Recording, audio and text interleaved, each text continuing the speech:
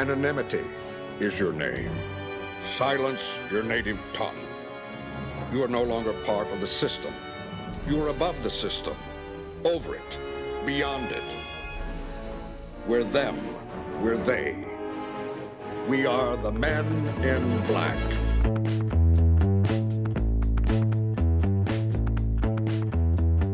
Hello, movie lovers. Welcome to Does It Hold Up podcast, the podcast where we talk about some of your favorite movies of all time to decide if they hold up to today's standards. I'm Adam. And I'm Emily, and this week we're going over 1997's Men in Black. Here come the Men in Black, Galaxy Defenders. Okay, I had to get that out of my system. It was going to bug me the whole show if I did not sing that line at some point, so we just got out of the way early. It works. All right, this movie.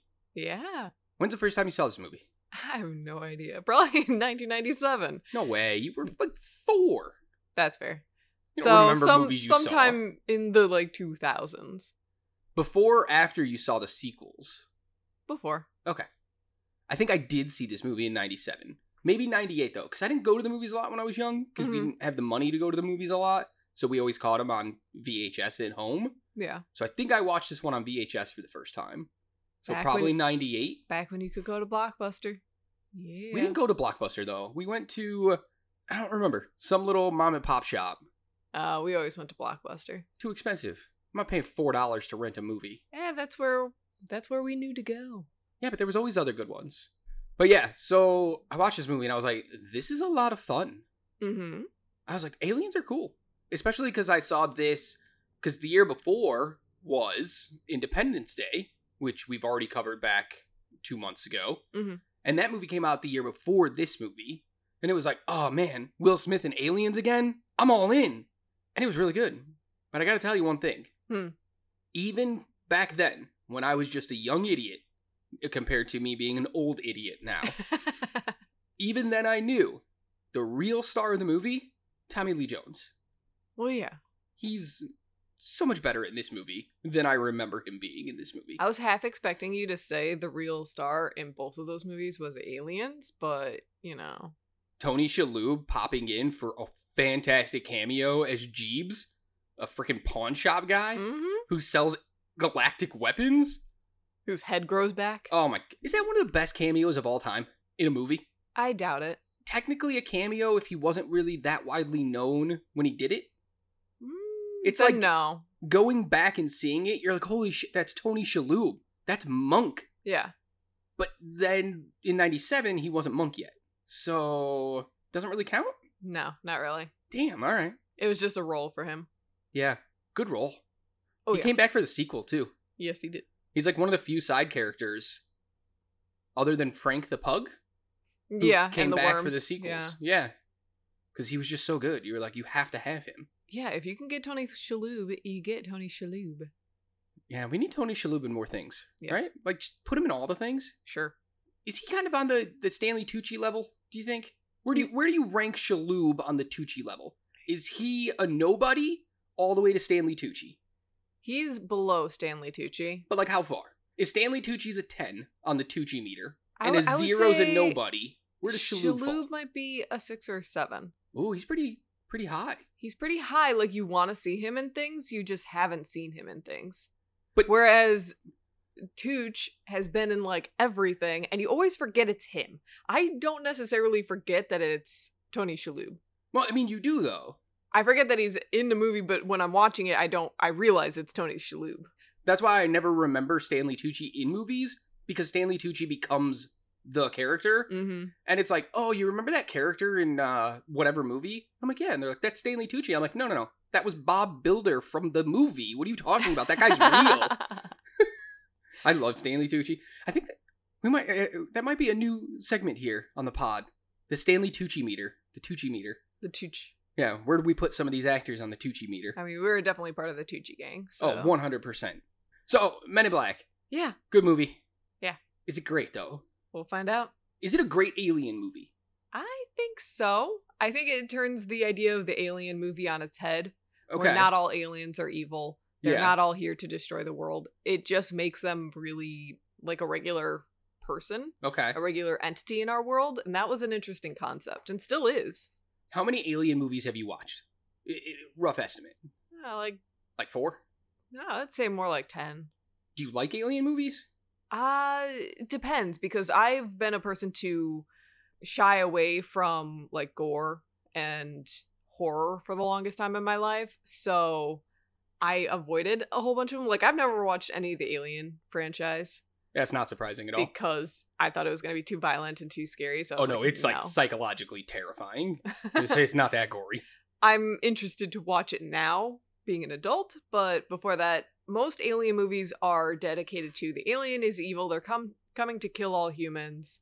That's it. All right. Where does this movie rank in your top Alien movies? Would it make your top 5 Alien movies you've ever watched? I think so. Okay. But not because it's a good movie, but because the aliens. Yeah. Okay. Interesting. I don't know where I'd rank it. The aliens were all created by Rick Baker. He won an Oscar for this movie. For best makeup. I don't doubt. Yeah. Here's who he beat out, though. Mrs. Brown, which is a movie you've never heard of. Nope. And you will probably never hear of again. Probably not. And Titanic.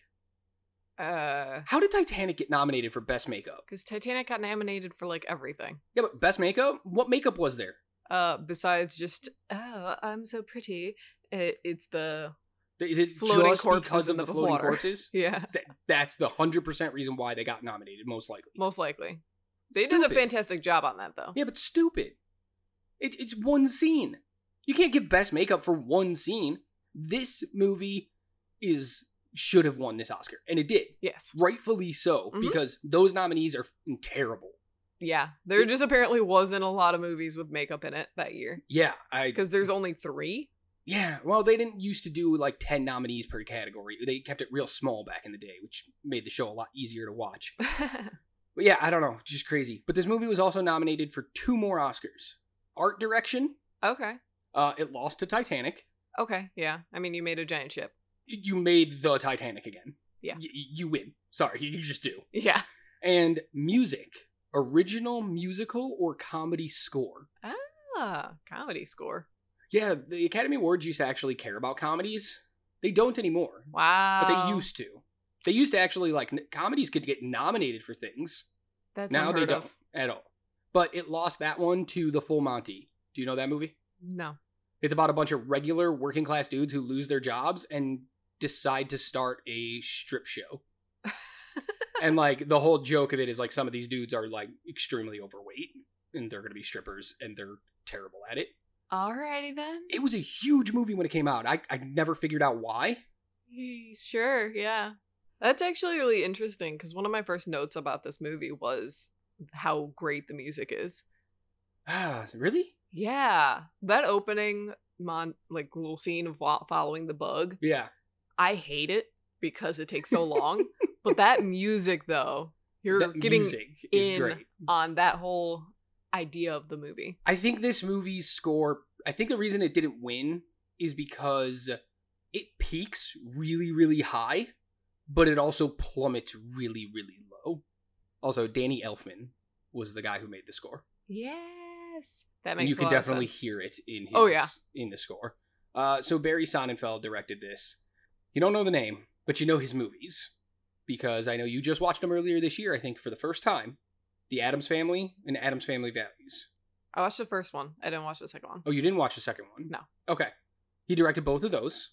He also did Get Shorty, then Men in Black, then Wild Wild West, Men in Black 2, RV, and then he did Men in Black 3, and he hasn't done another movie since. So. Interesting. That is almost his entire filmography, besides like TV shows and crap like that. So this movie is clearly his peak as a director, right? Yeah, definitely.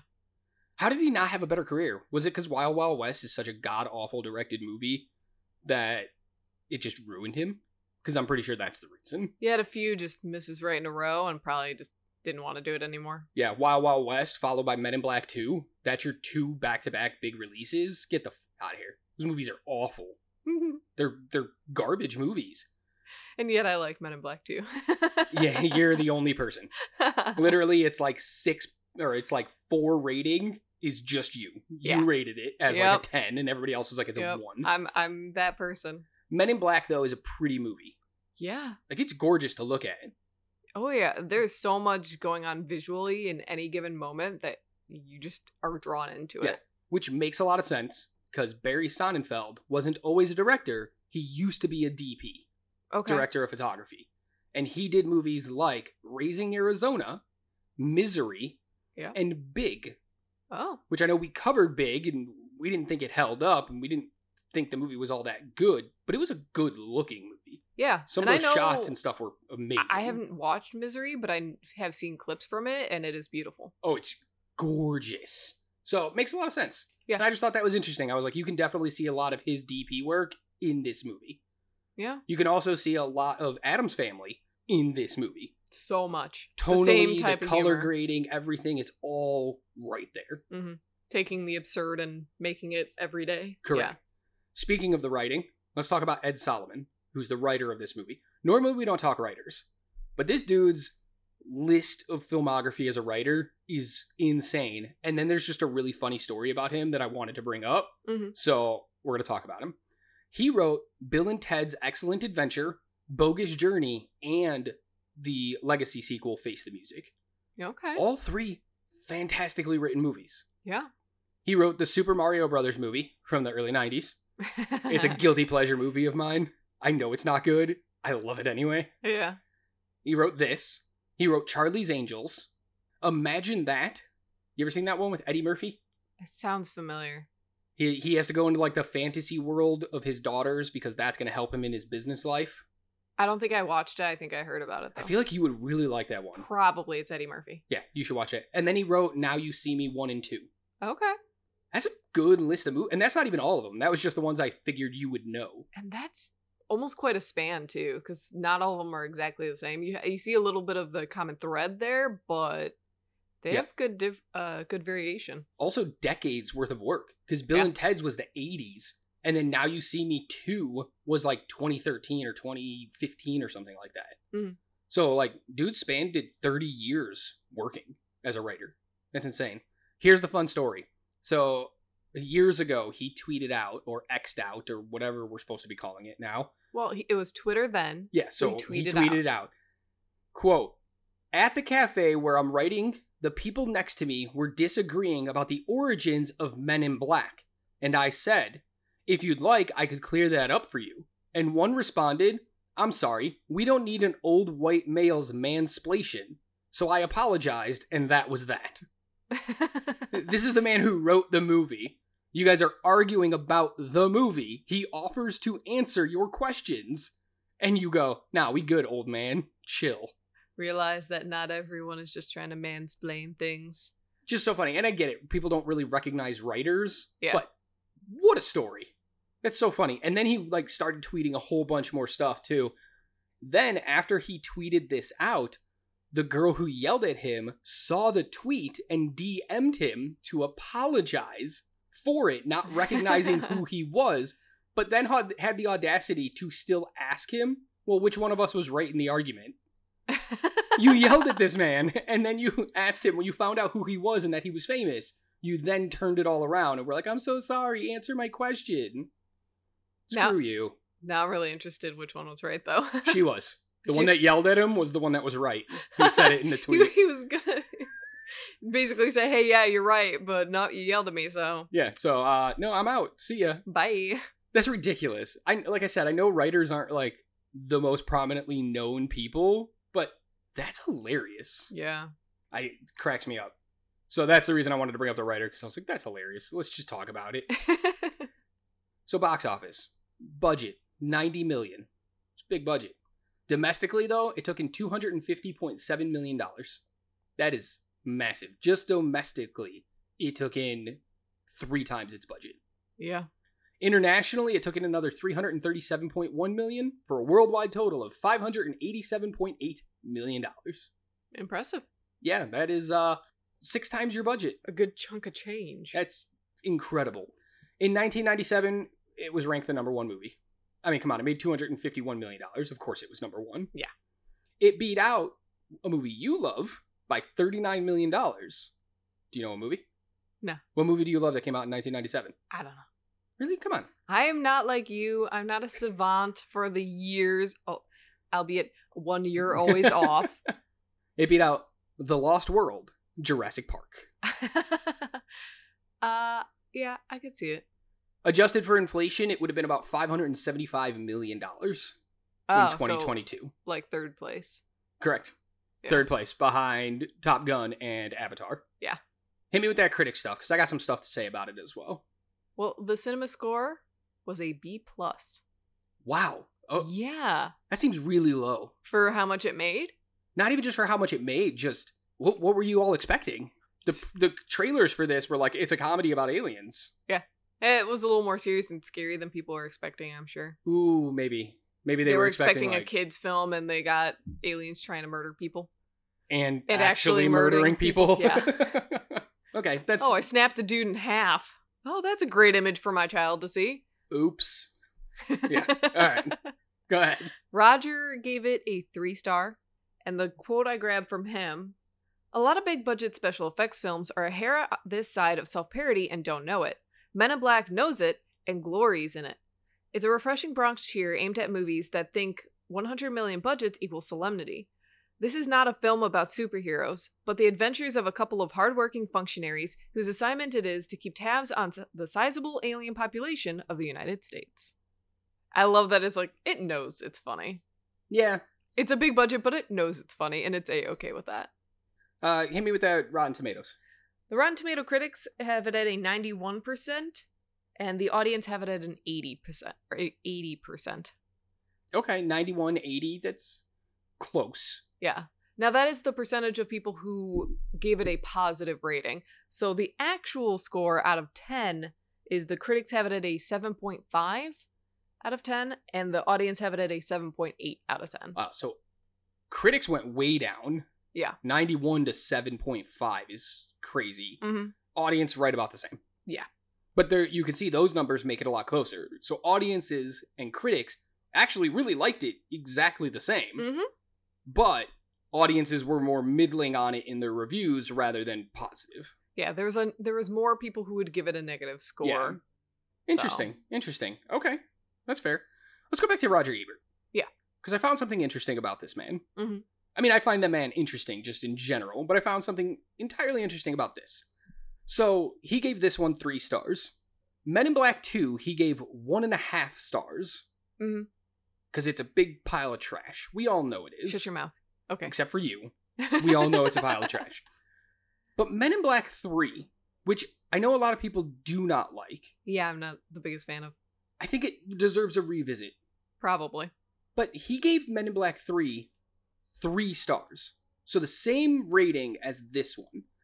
And I had to grab this, because this is his opening line to the review for Men in Black 3. Men in Black 3 comes 15 years after the entertaining original, and 10 years after the sequel that laid an egg. And the surprise is, it's better than the first one. Ooh. Debate it. We would have words. Debate. Go for it. What? I honestly don't think it has the magic of the first one. Well, no, the first one sequels has... never have that magic because we've already seen it. Yeah. You can't look at it like that. I mean, the Harry Potter movies, are they any... Is the first one the best there? For me, yeah. Oh, get the out of here. It is the best adaptation from the book. It's Goblet of Fire by a mile. No, that one's too dark. It's the best one. It's the best story, the best acted. Like, get out of here with you. Anyway, continue. Argue Roger Ebert. Why is Men in Black 3 not better than the first one? I don't know. It just seemed very convoluted. The whole going to the past to save future people. I don't know. It's just, it felt a little too convoluted for me, where this one was very straightforward. Is it, though? Is this one straightforward? Because this one's a little wonky and stupid. He's learning how to be an agent when a disaster crisis happens and he has to stop it. Straightforward. I don't know if I agree with Roger Ebert, but I don't think I'm far off from Ebert either. Okay. The 3 is not nearly as bad as most people remember it being. Yeah, I think I'll have to rewatch it. Is it better than the first? I don't know. No. I think it's on maybe level playing field. No. It's... Shut up. So you can't tell me no. I can definitely tell you no. Yeah, I don't know. I had to pull that, though, because I was like, interesting. Yeah, I feel like he needed to rewatch 1. I feel like you need to rewatch 3. Yeah. It's that's not fair. bad. It's good. Yeah.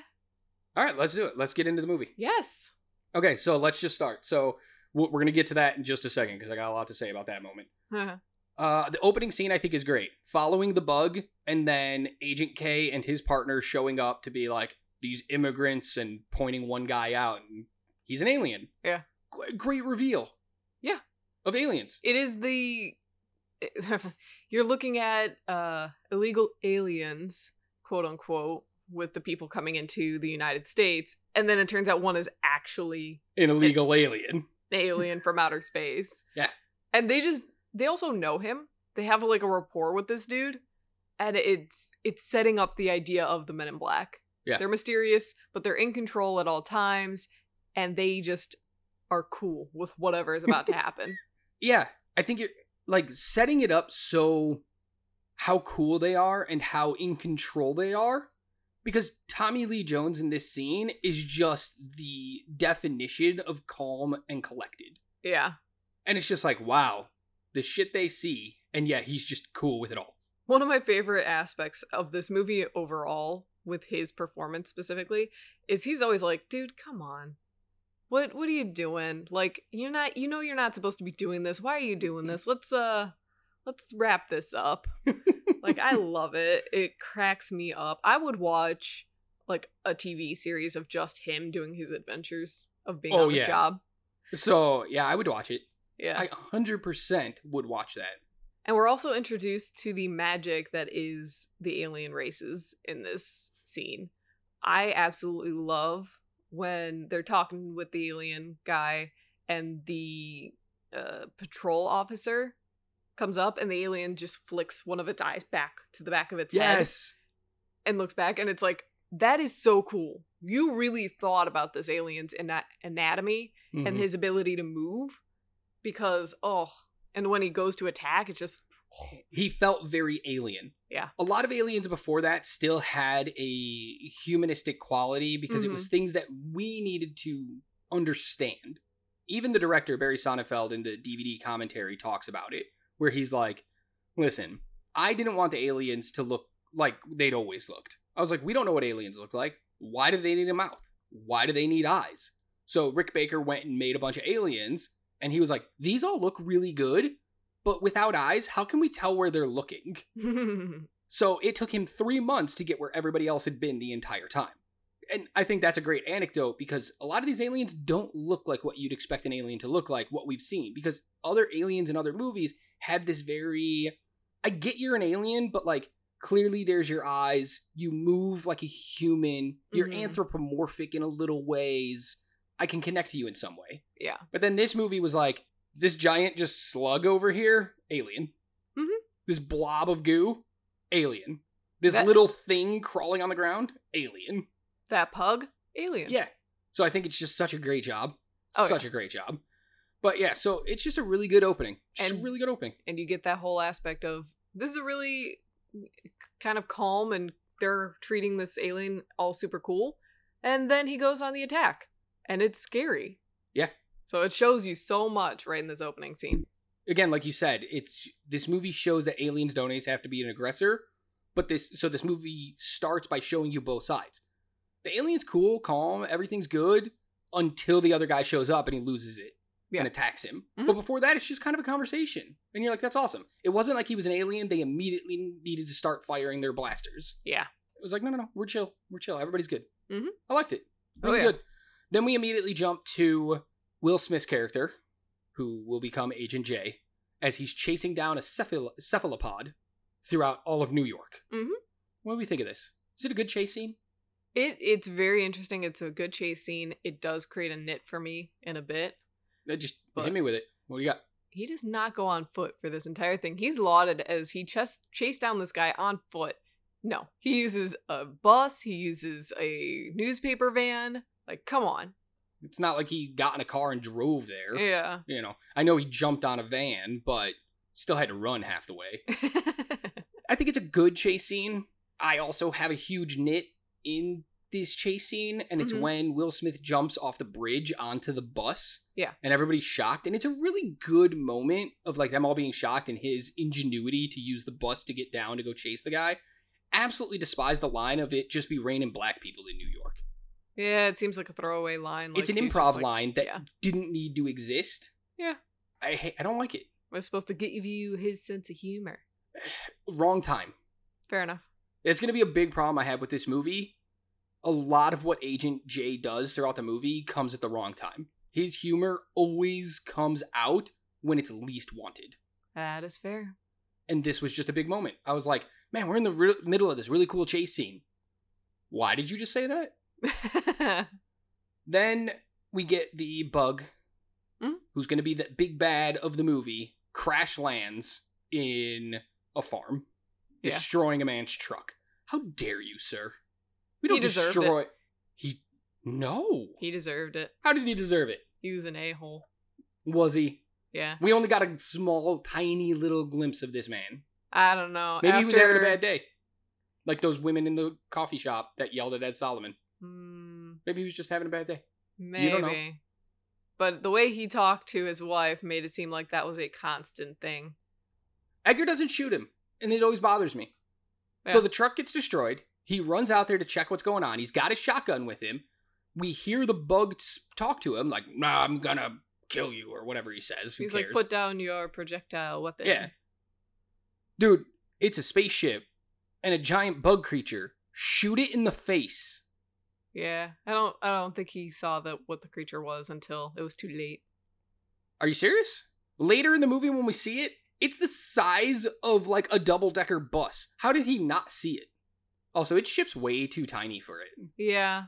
But so you do see that it kind of like condenses down because it gets the size of the Edgar. Actor. Yeah, Edgar. But just shoot him. I don't care if you can really tell what it is or not. Shoot it. Yeah. It's an alien spacecraft who's telling you to put down your projectile weapon. Shoot it. Yeah, that is very fair. This movie doesn't need to happen. Just shoot it. I don't know if it would damage it, but you could at least try. You would definitely set this character up to be someone who would shoot first and ask questions later. So hell yeah. So yeah, so we got our big bad, and then we go back to the police department. Jay is being interviewed because of what just happened, because the guy he was chasing through New York killed himself. Yeah, but proved he was an alien first by doing some weird blinky eye stuff. Yeah, and they were gills. And yeah, Kay walks in. He's like, they weren't eyelids, they were gills. And he unplugs the camera. Just so funny. So funny to me that he just nonchalantly does it. Just, man, whatever. Nobody needs to know this. Yeah. And Jay doesn't even like question it. He's just like, okay. Yeah. Clearly you have higher hair clearance than I do. Yeah. And he gets it and he's like, I'm going to recruit you. Show up at this place tomorrow morning. Blah, blah, blah. Well, right? That's when he goes to the pawn shop. Can you tell me they gotta what go to the pawn shop first. He had. I forgot about the pawn shop, even though we talked about Tony Shalhoub already. Forgot about it. Let's talk about it. So yeah, they go to the pawn shop. He's like, if you saw that weapon again, would you be able to see it? Would you be able to pick it out? He's like, yeah, I can do it. They go to the pawn shop. We get the great Tony Shalhoub. Will. Classic role. And Jay is like, oh, let me handle this. I'm going to be, I'm in my element. I'm going to bust him. Well, because he's busted him before. Yeah. They have a relationship. Yeah. So he goes in, he's talking to him, and Agent K walks in and just blasts his head off. And Jay freaks out, pulls his gun on Kay, and is like, I will shoot you. Put your weapon down. Yeah. And then we get tiny little headed Tony Shalhoub growing his head back. You son of a bitch. That stings. Yeah. So good. So good. So creepy, but once again, such an interesting idea for an alien race. Because it's like, there's something like that on Earth, certain lizards, if they lose their tail, it can grow back. It's that idea. Yeah, so good. But apparently he can only grow his head back. Well, there's just certain areas that can grow back. That don't grow back, and I don't want to know what areas. No. I don't think he does either. So he picks out the gun because Jeeves is now an alien, so he lets them all in.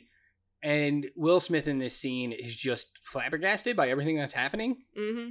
Even though he really shouldn't be, considering what he just went through tracking that guy down. Yeah, I mean, there's having one instance and realizing that it's actually a thing throughout the entire place that you've ever lived. Yeah, I guess it could. Will Smith's really good in this moment, too, because I think he brings enough seriousness to the part, Mm-hmm. but also a little bit of levity. Because when Jeeves gets his headshot off, the way Jay reacts to it, of like pointing his gun and being like, dude, you're under arrest, put your shit down, Yeah. don't make me shoot you, is heavy. It's a heavy moment. But then at the end of the scene, when he's like, I'm gonna come back and we're gonna talk about them Rolexes. It's a fun little line. One thing that I thought of when watching the scene is this is the last time that Jay feels like he's in his element. The last time Okay. that he knows what he's doing and he is still secure about his position in the world and the universe, basically. After this moment, we only see with him dealing with learning that the aliens exist and everything like that. So I wonder if this is like a coping mechanism for him to try and put on that kind of humor or a little be all off his game, Yeah. rather than being as secure as he was in this moment and in the chase scene. Okay, that's pretty good. That's good. To me, it always just felt like he is a little out of sorts, and he balances that with a humor Mm-hmm. where he understands the gravity of what's happening, but he's also a little scared by it, so he puts that humor into it. Yeah. So I get it. But I'm going to have a big problem with that coming up. I know. Huge problem with it. All right, so then he gets to, hey, if you want to know more, come to this place tomorrow. Yeah. Right? Yeah. Okay. So we get to Jay showing up in the morning at this waterworks place, goes inside, is told to go down the elevator, blah, blah, blah. Shows up. There's a bunch of dudes in military gear. It's, the Navy's there, the Army's there, the Marines are there, everybody's there to take a test. We are the best of the best of the best. Sir! With honors. So Zed, who's the leader of the MIB, is telling them all they're going to take a test because they're looking for somebody and they're all the best in their specialities. Mm-hmm. Except for Jay. Not sure why he's there. And he doesn't either. Well, he's like, we got Army, Navy, New York Police Department. So they get a written test. And Jay's so smart in this scene. Yeah. So everybody's having a look. They're in like egg-shaped chairs. And they're all trying to take this test with this pencil. And they're poking through the paper. And they're trying to like yoga themselves in these chairs to like find a solid surface. There's a table in the room. And Jay just slides it over to him and is like, I'm going to take my test now. Yeah. Brilliant. Why did nobody else do this? I absolutely love the moment, too. He's like, wait, yo, you want to get down on this? Yeah. Like, come on. But why does nobody else do that? Because it's not within the norm. They're like, okay, if they would have wanted us to have tables, they would have given us tables. Who's that stupid? Yeah. This is a little too extreme for me. Little bit. Yeah. It's really funny and a great moment, but it's a little too extreme to be like, none of these dudes even once thought to like, I won't pull the table to me, but I'll at least go to the table. Mm-hmm. Weird. Yeah. But then we jump from that to a shooting range, and they all got to pick up a weapon, and they all just start shooting aliens. And they're like, boom, boom, boom, boom, boom, boom, boom, all these cutouts, all these whatever. And Jay takes one shot, Mm-hmm. and it's of a little girl right through the head. Poor Tiffany. Poor little Tiffany. Okay, let's just tell them now. I believe this is also your psycho shower scene. Yes, this whole montage. The whole testing Yeah. here of from getting the papers Yep. to the shooting is the best scene in this movie Mm-hmm. by a mile. Oh, yeah. Okay. I will rewatch this again and again and again. We'll remind you all at the end of this pod, but that is the best scene in this movie. Yeah. Automatic award winning right there. But I love that, like, Zed walks in, he's like, explain yourself. And he does, and he has really good reasoning as to why he does all of it. And again, it's showing how smart Jay is. So Jay gets recruited. He's in. He proved himself. He's going to be part of the MIB now. But only if he chooses to be. Yeah. He has the choice. He can either be neuralized and pretend none of this happened, or he can show up for work the next day. Yeah. He shows up for work, obviously, because if he didn't, there'd be no movie. So he shows up for work, and he thinks, like, I know everything. I'm a hot shot, blah, blah, blah. Nope. Nice try, though. You don't know anything. Yeah. All your skills mean absolutely dick. Yeah. In the words of Agent K. They are worthless. Then we get a cool montage of him being shown around Men in Black headquarters, and then he gets told that he's going to put on the last suit he'll ever wear, and he's become an agent, and they're going to delete him from everything. Mhm. It will be like he never existed. That always seems problematic to me. Why? Because what if you had friends or family or whoever. That's why you have to make the choice. No, I understand that, but They all get neuralized and told you never existed. because we find out in a little while that Kay had a wife or some type of romantic interest Who never shows up in any of the other movies. Yeah, none of them. But it's like somehow he's in a coma to her. It's just weird. Yeah. Just weird. Well, no, he comes out of coma. That's Yeah. what we find out later. She doesn't know he was in a coma. That whole thing bothers me because that's a huge nit of mine because it doesn't make any sense. So at the end of the movie, Kay retires and goes back to his wife, to his life. And the newspapers are like, man comes out of coma, reunites with his wife. She shouldn't know he exists. So unless they neuralized her for that long too? Now we find out in the second movie that they have deneuralizers where they can get your memories back. So maybe they did that to her. Maybe. But it's weird and it is stupid. Yeah. I'm glad that Kay gets a happy ending. It's just the ending doesn't make sense. Yeah. So he suits up, and while this is happening, the bug that landed has taken over the farmer, put on his skin to wear as a suit. That's a horror movie right there. And goes about his business trying to find these other aliens to kill them to get a piece of the galaxy. It is a galaxy. It is a galaxy on Orion's belt. Yeah. So he kills these two aliens in the middle of a diner, a very well-attended diner. It's busy in there. And he like shoots his tail out and just like stabs them both and kills them and then walks away. Nobody freaks out. One dude tries to stop him. Applause for that dude. Yeah. He just gets tossed. But like, I know it's New York, but it's a guy with a tail. He probably didn't even notice it. They probably just weren't paying attention. Maybe. One thing that I want to talk about right now is the physical acting of this Vincent guy. D'Onofrio? Vincent D'Onofrio. Stellar actor. He might actually be my MVP of this movie. Could very well be. Because he manages to make his body move in such ways that it feels like a skin suit. He just has this physical, and it's comedic as well, because like you said, this could be a really horrific thing that this bug, or we don't know it's a bug, but this creature is using a human skin. Yeah. But he manages to make it almost comedic at times while still being off-putting. And terrifying. And it is just so great, and it hits such that balance that you're intrigued, you want to watch more, but it's like, oh God. You said you think he's the MVP. He is 100% the MVP of this movie.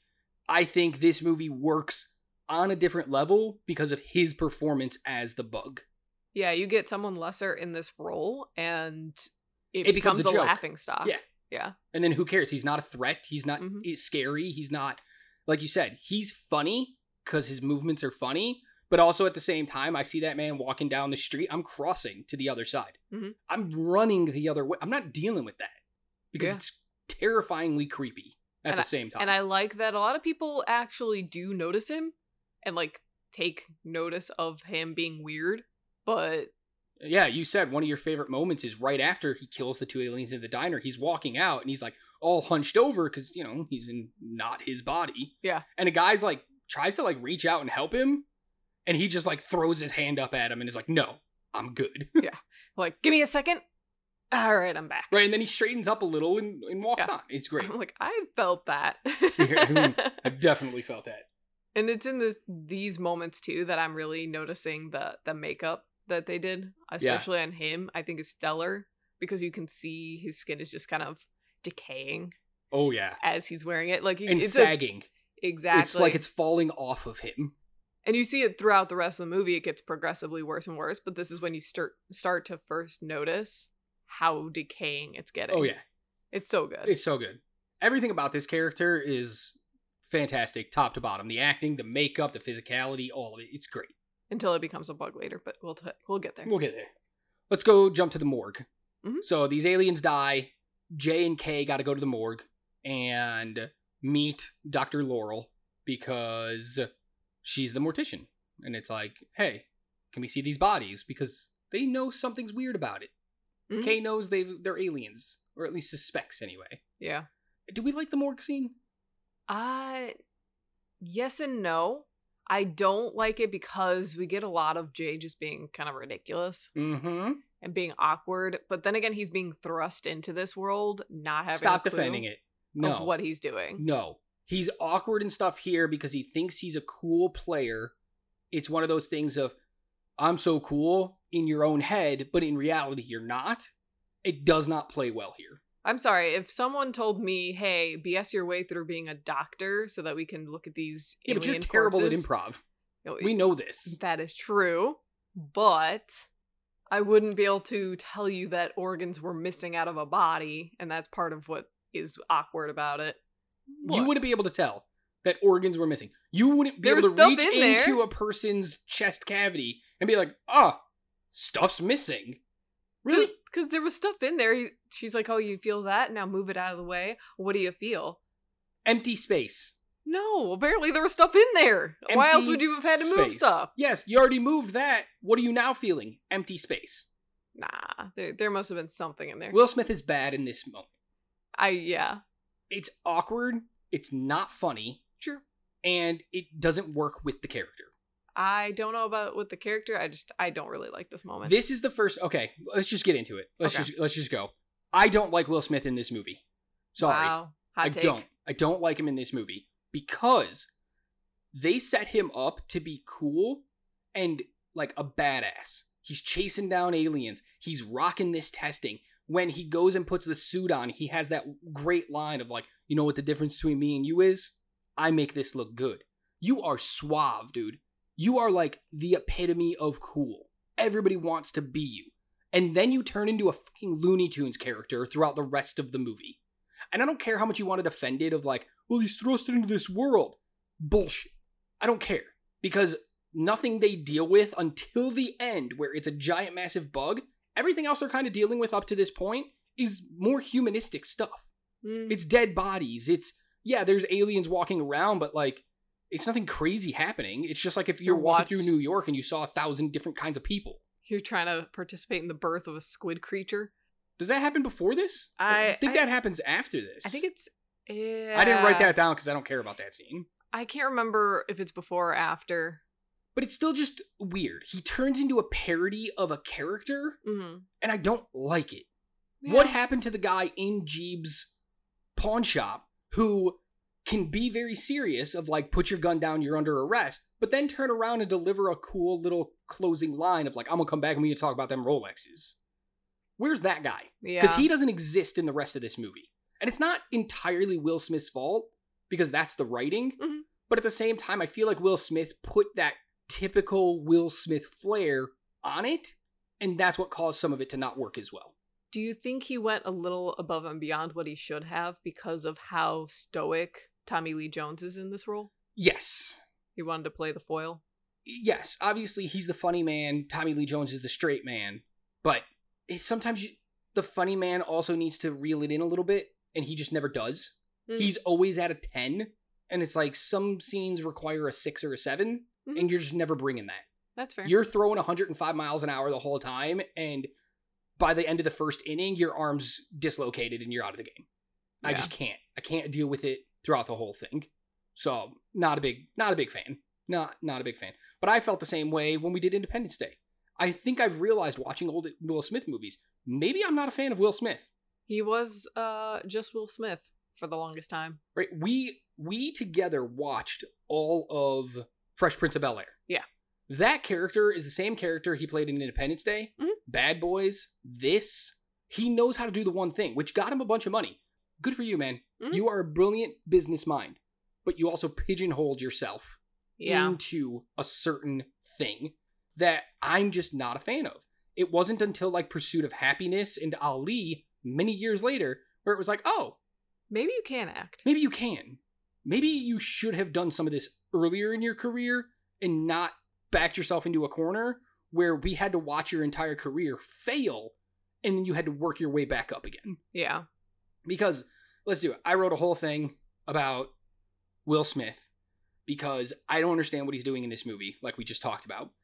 It seems like he's screaming every line in this movie, and it feels like he is trying to outact Tommy Lee Jones, and it doesn't make sense. Mm. I just don't get what he's doing.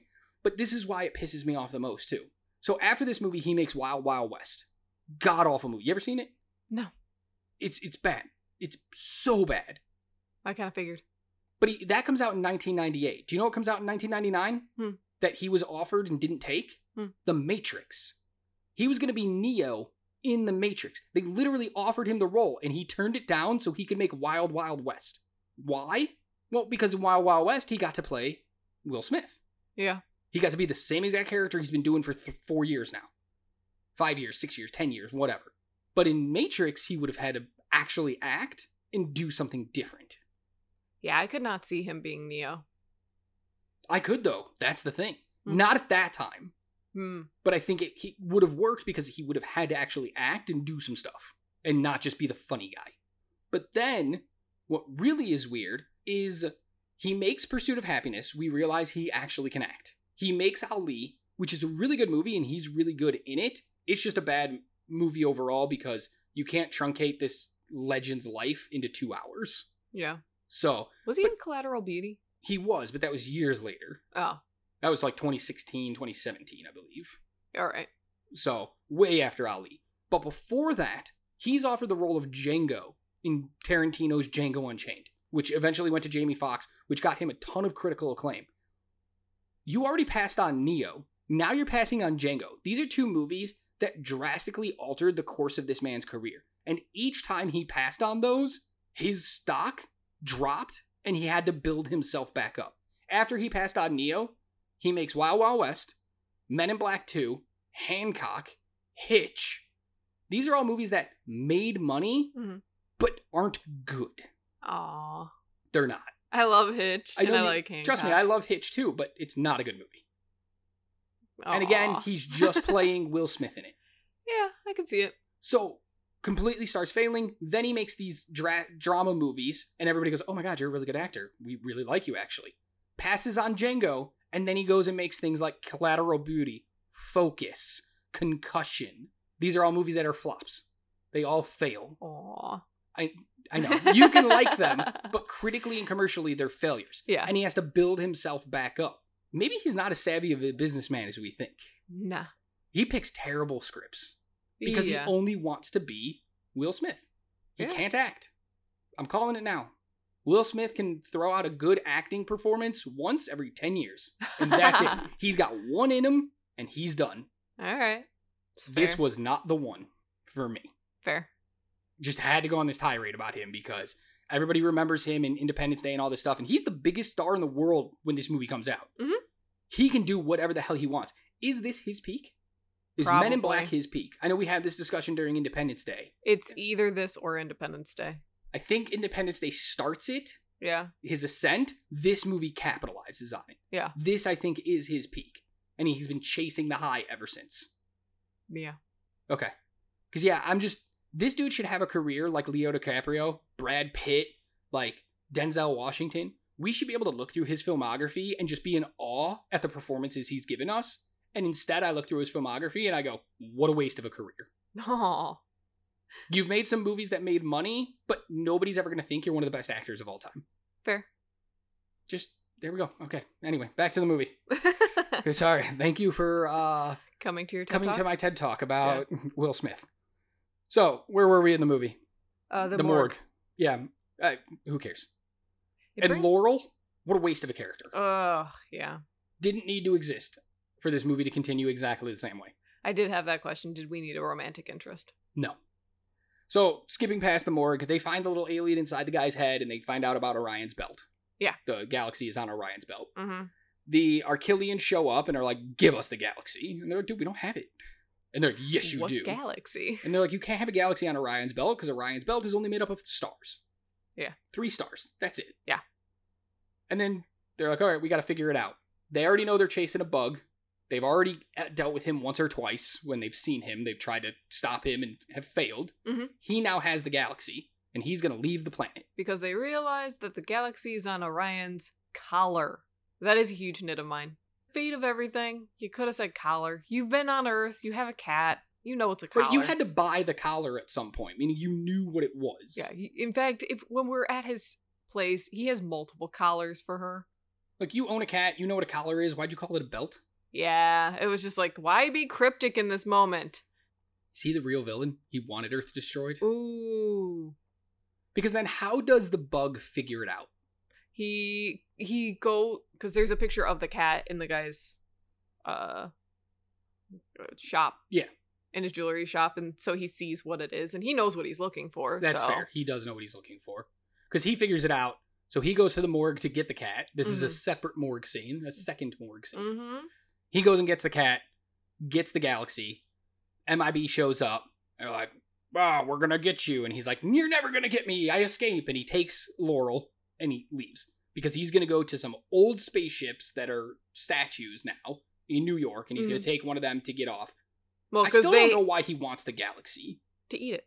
It creates energy, basically. Sure, but there's got to be other things, man. You don't just go around eating galaxies and that's your only source of survival. I don't know. It's apparently a major energy source, so... To feed his children or something. No, that was Laurel. He was going to take her home to feed his children. Yeah. So he kidnaps her. He's going to leave the planet with her. The MIB shows up, shoot his spaceship out of the sky, and fight a giant bug. Yep. And win. Yeah. Let's talk about this final battle. Sure. So originally it was going to be more of a talkie, where they were just going to like debate stuff and then a little bit of action. Studio hated it, scrapped the whole thing, made them rewrite it, full action scene.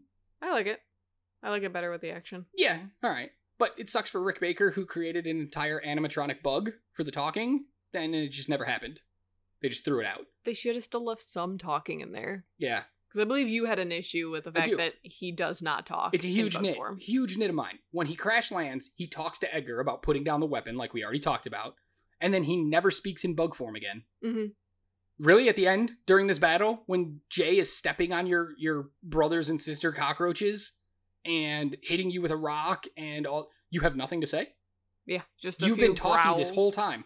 You won't shut the hell up this entire movie. Mm-hmm. Now all of a sudden you don't want to talk? Yeah. Get the out of here. Hate that part. Hate it. I never noticed that until you actually had us watch it again after the fact. Yeah, because I had to point it out and be like, listen, he's not talking. He's just growling and huffing at them. I don't even think I realized that he talked at the beginning of the movie. Mm-hmm. Until this viewing. Yeah. Crazy. Yeah. So they fight. Jay, they have big guns. And the bug eats them. And Kay's like, I gotta get my gun back. And Jay's like, why? And he's like, I like that gun. Such a great line. And he makes the bug eat him. He got lucky that the bug ate him whole and didn't snap him in two to eat him. Yeah. Convenience. Plot convenience. Or Majorly. he knows that... Those bugs do that? Yeah. Yeah, maybe. Would have been nice for us to know. He doesn't explain anything that he does in this movie. No, we were going to get there in a minute. Trust me. So he gets eaten so he can get his gun back. And while he's inside the bug, Jay has to distract him so he can't leave the planet. Mm. So he throws rocks at him. He's going to hit him with, according to him, a 2x4. But it's definitely a steel pipe of some kind. Yeah. So, weird that he misremembers something that happened 3 minutes ago. His life was on the line. He couldn't think straight. Who knows? It's weird. It's so weird. But he distracts him. They fight. He gets hurt. Finds a bunch of cockroaches. And begins stepping on them. Because the bug is a giant cockroach. And he's like, I'm mad at you. I'm going to come back and eat you too. How dare you hurt my brethren? They're not your brethren, man. You're an alien. You just happen to look like a cockroach. You're not actually a cockroach. They come off of him the entire movie. Yeah, I guess. So wait, are cockroaches then aliens? That could be. That just came here many, many years ago? Yeah. All right. They're the infants. I like it. They just take a very, very long time to mature. Well, maybe that's why all the aliens visit, but like they never actually do anything. Maybe they're just picking up their children. Oh. You know, we hear about aliens. You always see those videos of like a spaceship flying overhead. And people are like, what is it? Maybe they're just gathering cockroaches. True. Because I feel like cockroaches should be a lot more prevalent than they are in this world. Yeah. They can survive anything, and yet there's only like 12 of them. It's weird. But he fights him. Kay blows him up from the inside. They win. They get the galaxy back. Woo, save the day. Yeah. Great. Only he's not fully dead. Yep, he's not. And he's going to eat them. But who saves the day? Dr. Laurel. Fuck off. Interesting job you got there. Yeah. What? Go away.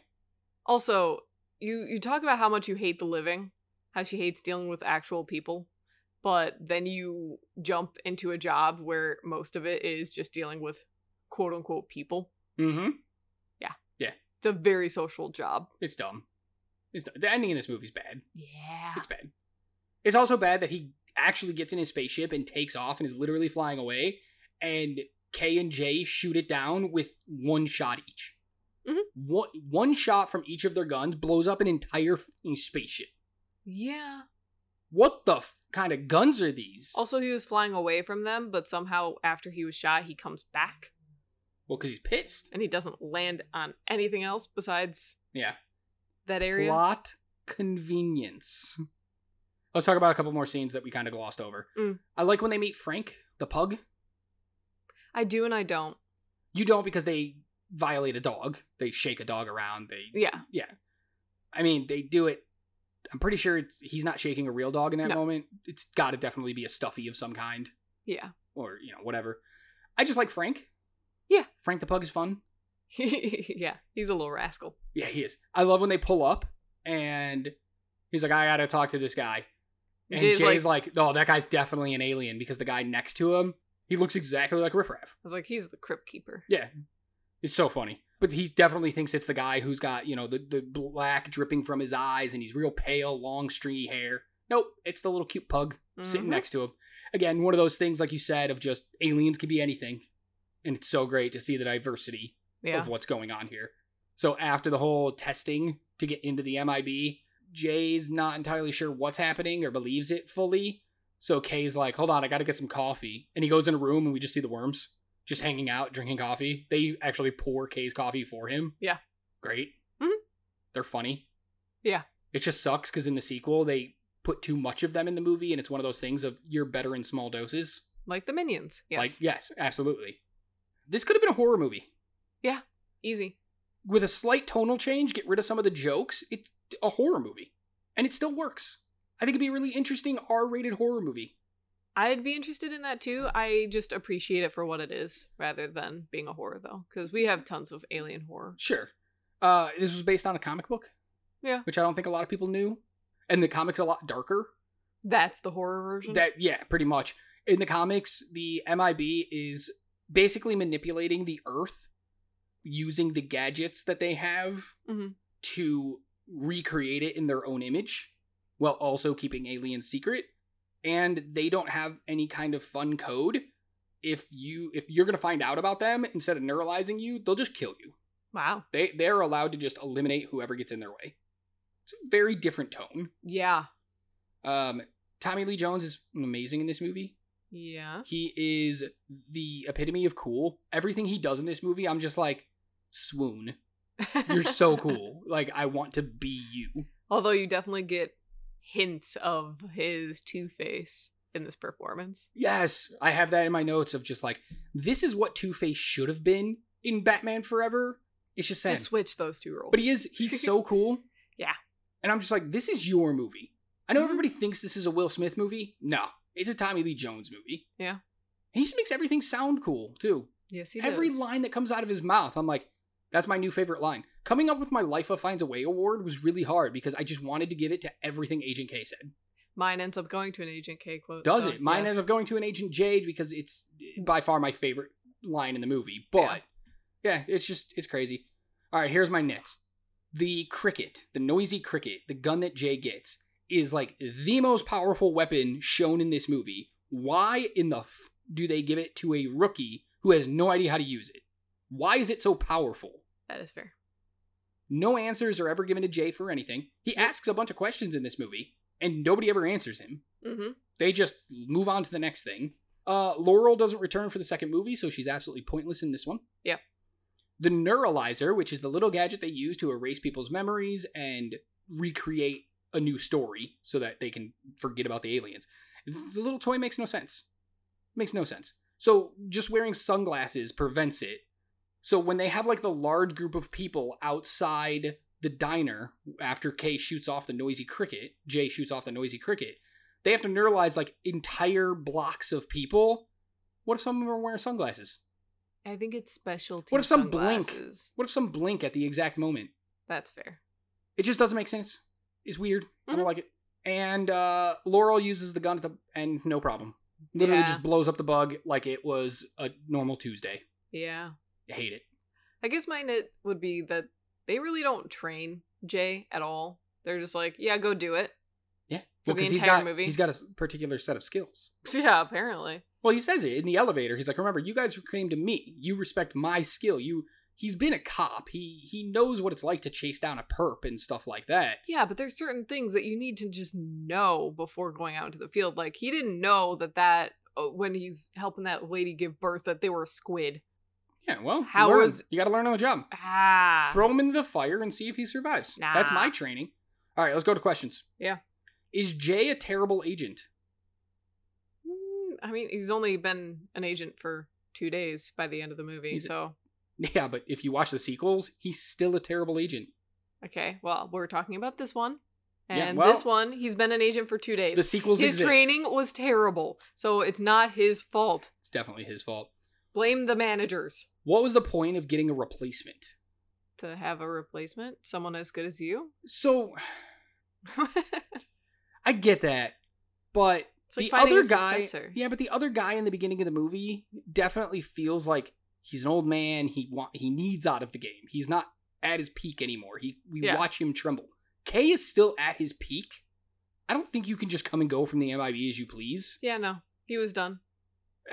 I get I he don't- says he was done, but like you're a little We're too not- young yeah. and a little still too good at your job for the MIB to just let you walk away.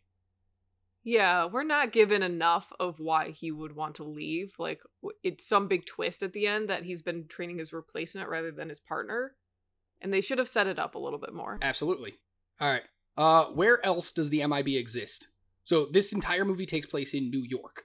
That's just their headquarters. I think they're all over the place. Where? You think MIB entire exists in like Earth. the cities? In like Yes. Chicago? Yes. LA? Yes. I mean, they show Kansas City, Missouri? they show a map in which they have points all over the globe So- of aliens. So they know maybe their headquarters are here, but they probably have bases other places. So I know in a future sequel, MIB International, we go overseas. Mm-hmm. They're in Europe somewhere. Do we think they should have moved? No. Like the second movie, should it have been outside of New York? I think Should we get a MIB movie of like a Chicago base? I mean, they should have had a mission outside of New York, but they could still be based there. Okay. Not everything needs to happen in New York. Yeah. You, New York. It's just weird. All right, go ahead. Does the alien jumping to his death at the beginning set the stakes for the rest of the movie? Yeah. Especially go. because it's like it gives your villain a credible threat now because yeah, 'cause- someone is willing to just die rather than deal with it. Absolutely. Yeah. Where does bodies go? Where did his body go? The morgue. Because the mortician lady, Laurel, comes to see Jay at the police station saying, "Come check me out. I believe you. But he I didn't saw like something." splatter on the ground? No, There was no probably a like little. green goo or something from his body on the ground? I Was mean, he just in solid condition? they clean it up. I guess.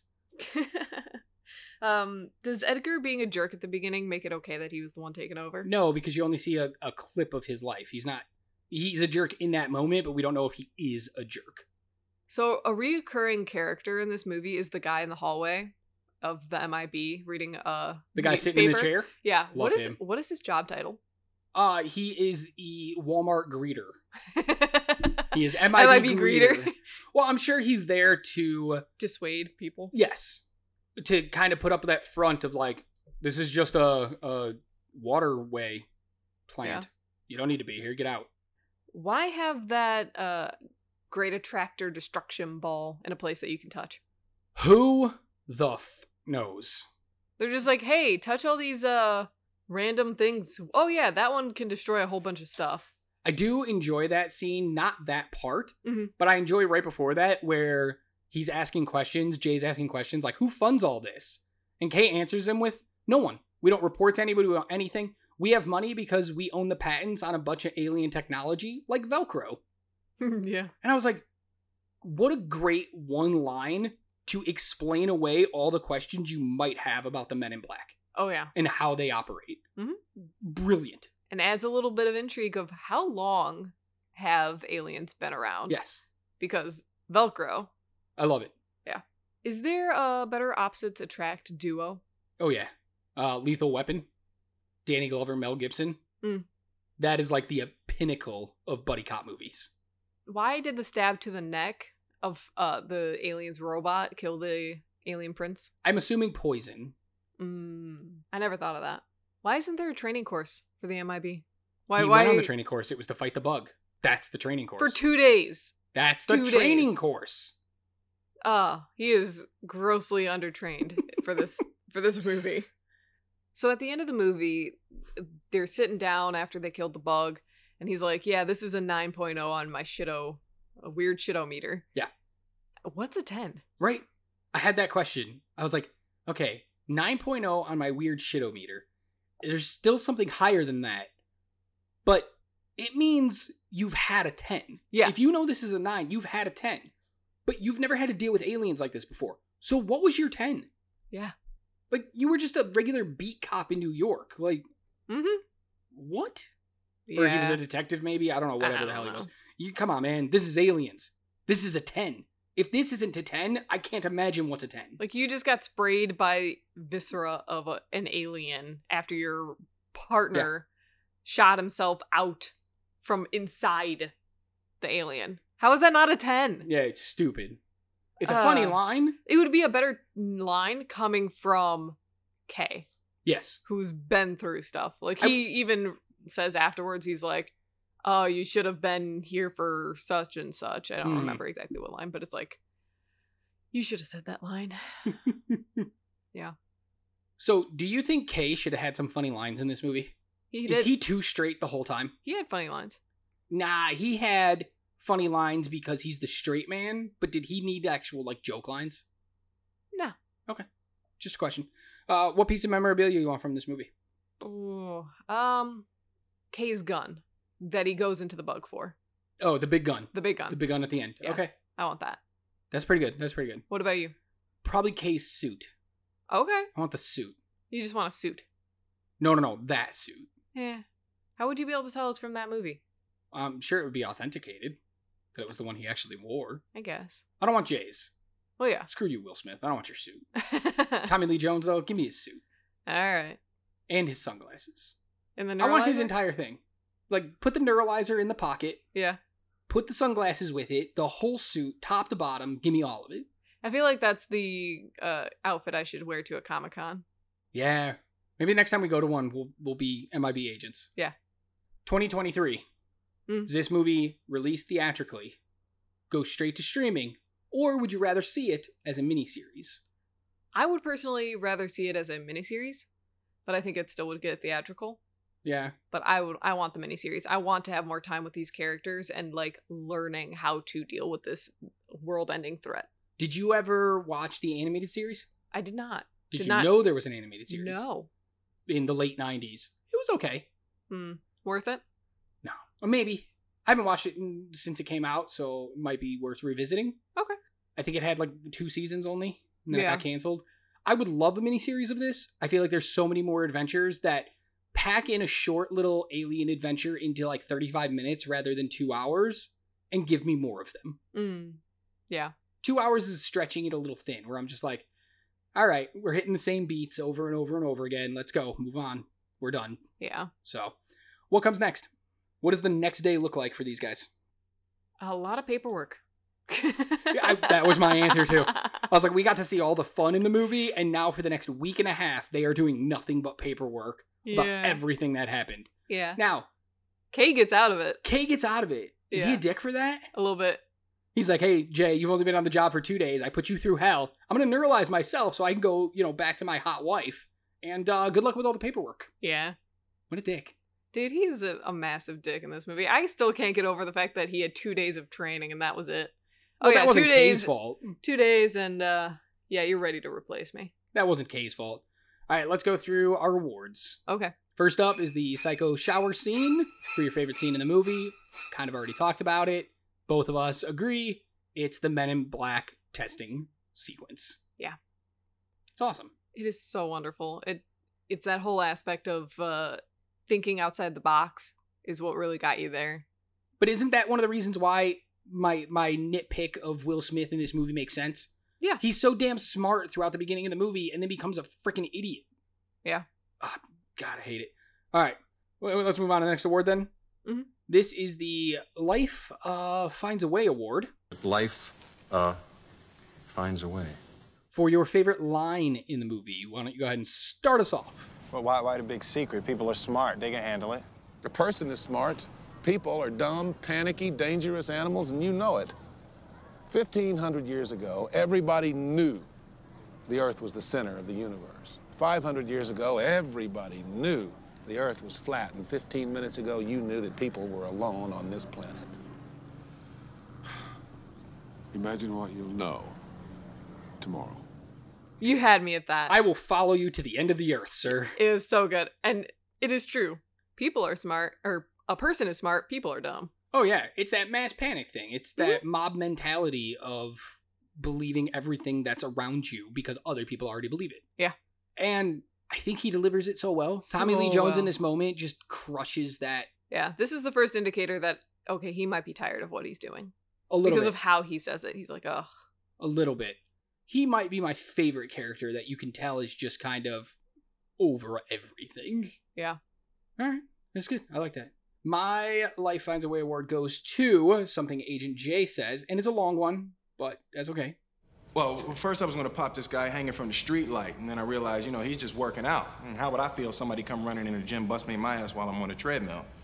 Then I saw this snarling beast guy, and I noticed he had a tissue in his hand. I realized, he's not snarling. He's sneezing. Ain't no real threat there. Then I saw little Tiffany. I'm thinking, 8-year-old white girl, middle of the ghetto, bunch of monsters, this time of night with quantum physics books. She about to start some shit, Zed. She's about 8 years old. Those books are way too advanced for her. If you ask me, I say she's up to something. And to be honest, I'd appreciate it if you eased up off my back about it. Or do I owe her an apology? It's so long. I love it, though. It is perfect. It caps off our favorite scene perfectly. Yep. Because yes, that is what you need to be thinking about in this moment. These aliens aren't necessarily bad guys. Sometimes it's the innocent one that looks bad. Yeah. That is bad. Yeah. It's the perfect encapsulation of why he's the one who gets recruited and brought into the MIB. It's just a shame they didn't keep it going. Yeah. It really is. And that it hurts my enjoyment of the movie with how much of a cartoon character he becomes throughout the rest of the movie. And I get it's a comedy. It just goes way too far for me. But this is the epitome of what I want this character to be. And it's Will Smith delivers it perfectly. Where he has this edge to him of like, yo, I'm from the ghetto. I will f you up. But also like with all due respect. Yeah.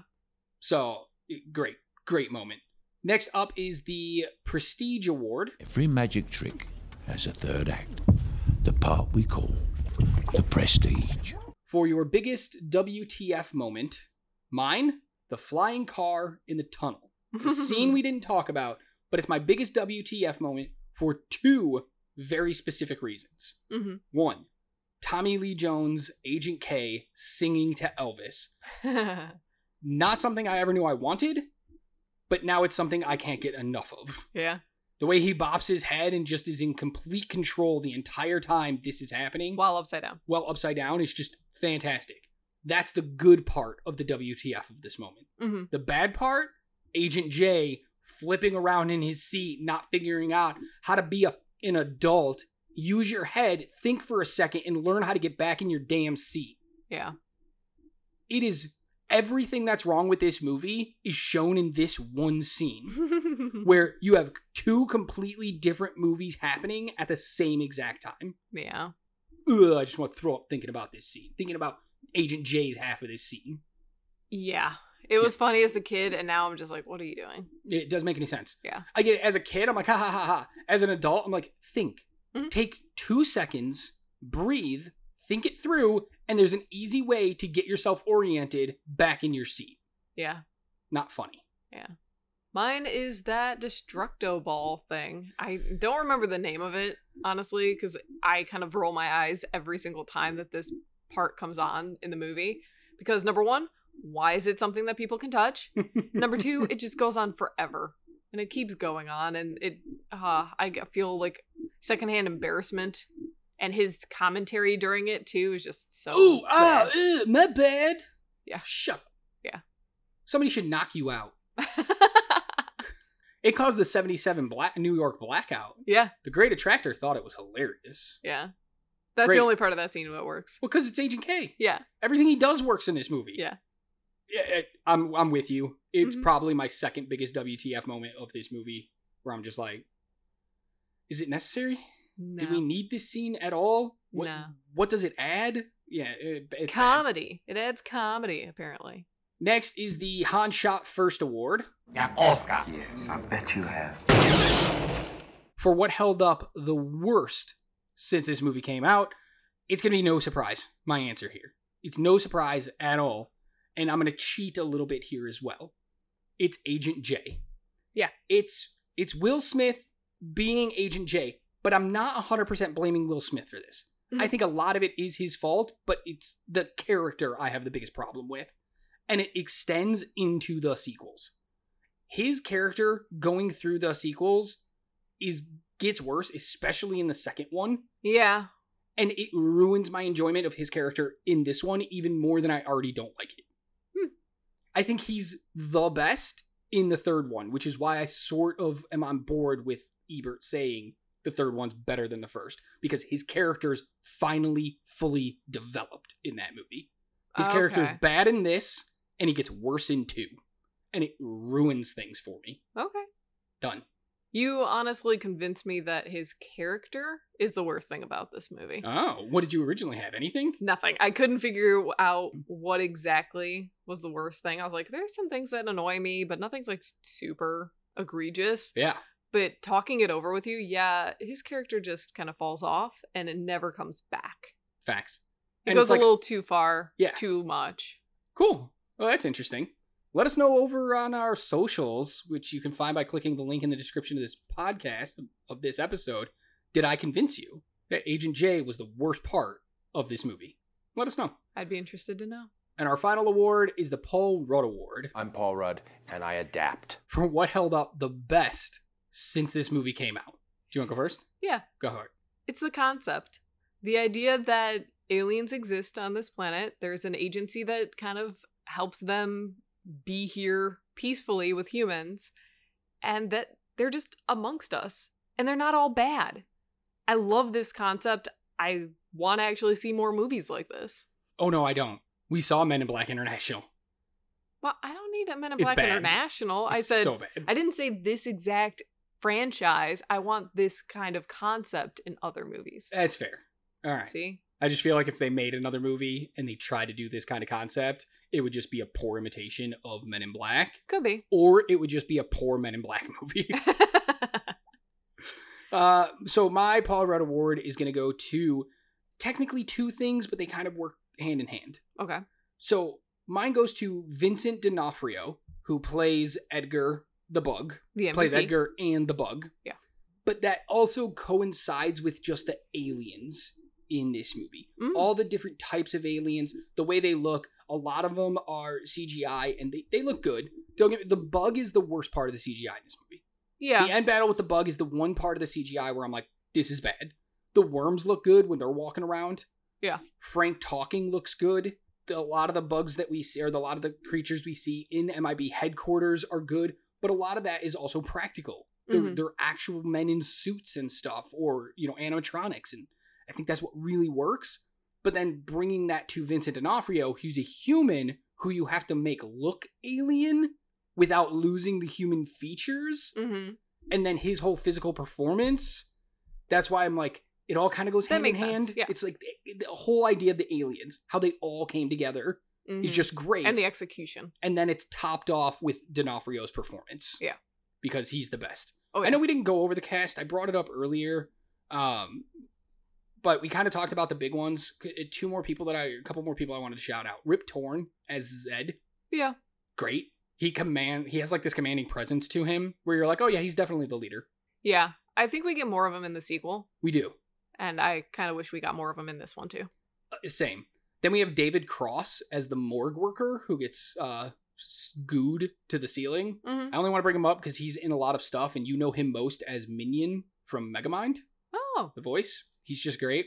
Keith Campbell plays the perp who jumps off the building at the beginning of the movie.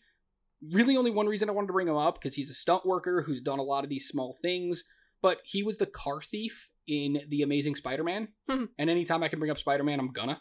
Yeah. And then the last one I thought was really cool. And just, this is why sometimes the world of film works, because Carl Struiken, or Stryken, he plays the very tall alien that we see die in the diner.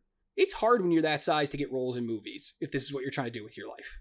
Who are you going to play? Yeah. But it's nice because he played Lurch in the Addams Family movies, which were directed by Barry Sonnenfeld. So it's nice to see him be able to bring him back and give him another role. Because when you look like that, when you're that big, you can't be Ethan Hunt from Mission Impossible. Yeah. You can only play these out of the norm roles. So it's always good to see them kind of get work. True. So those were the ones I wanted to bring up that we didn't already talk about. Oh, and then Laura was played by Linda Fiorentino. Meh. Don't know her from anything. Doesn't matter. She wasn't good in this movie either. All right. Any other final things? No, I'm ready to go with final thoughts. Do it. For me, this movie holds up. Wrong. Wrong. I'm sorry. Really? Yeah, it doesn't hold up. I think it does. I think, yeah, there's some things wrong with it, but it's still a fun, joyful ride. There's still a lot to be learned from this movie, and it was executed pretty darn well. There is so much good to this movie. So much good. But because the central focus is a character that is absolutely acted poorly and written poorly, it does not hold up. Everything around Agent J is good, but because of how bad he is, it drags the entire movie down for me that I cannot get as much enjoyment out of the movie as I used to. See, I can explain away enough of his behavior that it still works for me. I mean, I can explain it away too. He's a terrible actor. Explained away. It does not make the movie better. All right, so you get one does hold up and one doesn't hold up. Interesting. Yeah. Again, let us know over on the socials what you think of Men in Black. Does it hold up for you? Is it an annual watch? Have you watched it since it came out? We'd love to hear from you guys. And we'll be back next week with Ferris Bueller's Day Off. So make sure to come back next week and check that out. So subscribe wherever you're listening to this. Make sure you follow us so that you always know when we put out a new episode. And until next time, remember that you're a legend, so be good to yourself. But more importantly, be kind to others. And as always, keep watching movies. Bye.